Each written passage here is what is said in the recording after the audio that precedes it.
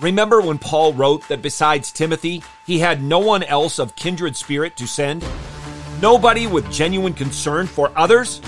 No one else seeking the interests of Christ? Let me hear you! Slow it low! A1, A2, A3. Please.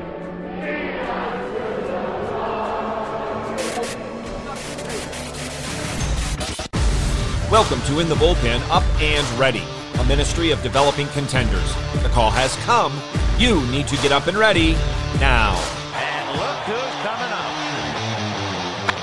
High fly ball into right field. She is gone. The words of Paul that I used in the introduction were from Philippians chapter 2, verses 19 through 21.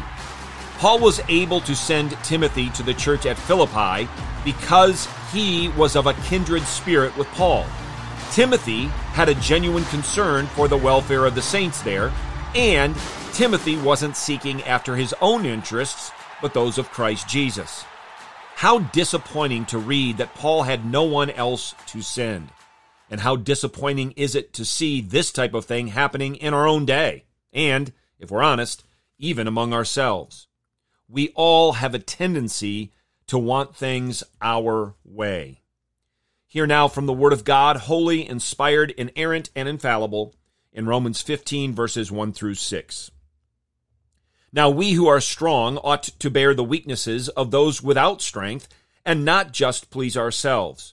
Each of us is to please his neighbor for his good, to his edification. For even Christ did not please himself, but as it is written, the reproaches of those who reproached you fell on me.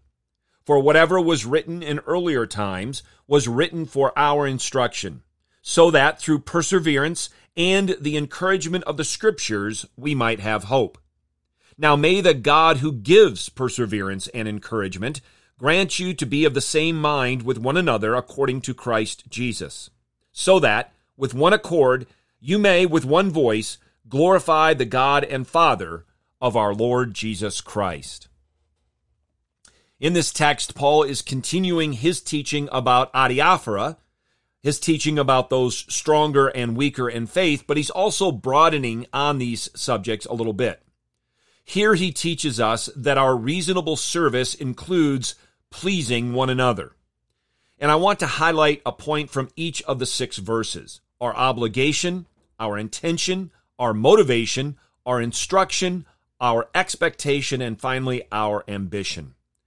The word ought in the first verse indicates that we are morally bound to act in a particular way. The strong have an obligation towards the weak. The strong are to help carry their burdens.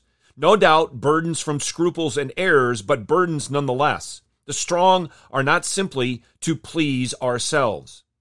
In verse 2, we see that our intention, or the aim of this, is for edification. It's to build up. It's to make stronger those weaker in faith. What's the motivation for all of this? Christ. We read in verse 3, Christ did not please himself, but at great cost and sacrifice, Christ bore our reproaches against God. Paul continues in verse 4 by reminding us that our instruction is the Word of God. And in it, by God's grace, we have endurance and encouragement. We have a confident expectation that Jehovah will grant us unity, harmony of mind and living for the sake of the Son of God through the work of God the Holy Spirit, as the 5th verse has an echo of verse 4. In the final verse of our text, we arrive at the so that. Our ambition is to have all the followers of Christ glorifying Father, Son, and Holy Spirit with one voice and enjoying him with like affection. We are to please others and not just ourselves as we submit to Scripture in the power of God's grace and for his glory. This text is a call to Christ likeness. By his sacrifice, we have been bought, cleansed, and united. Get your eyes up, fixed on Jesus, the author and perfecter of faith, and be ready to deny yourself, take up your cross, and follow him.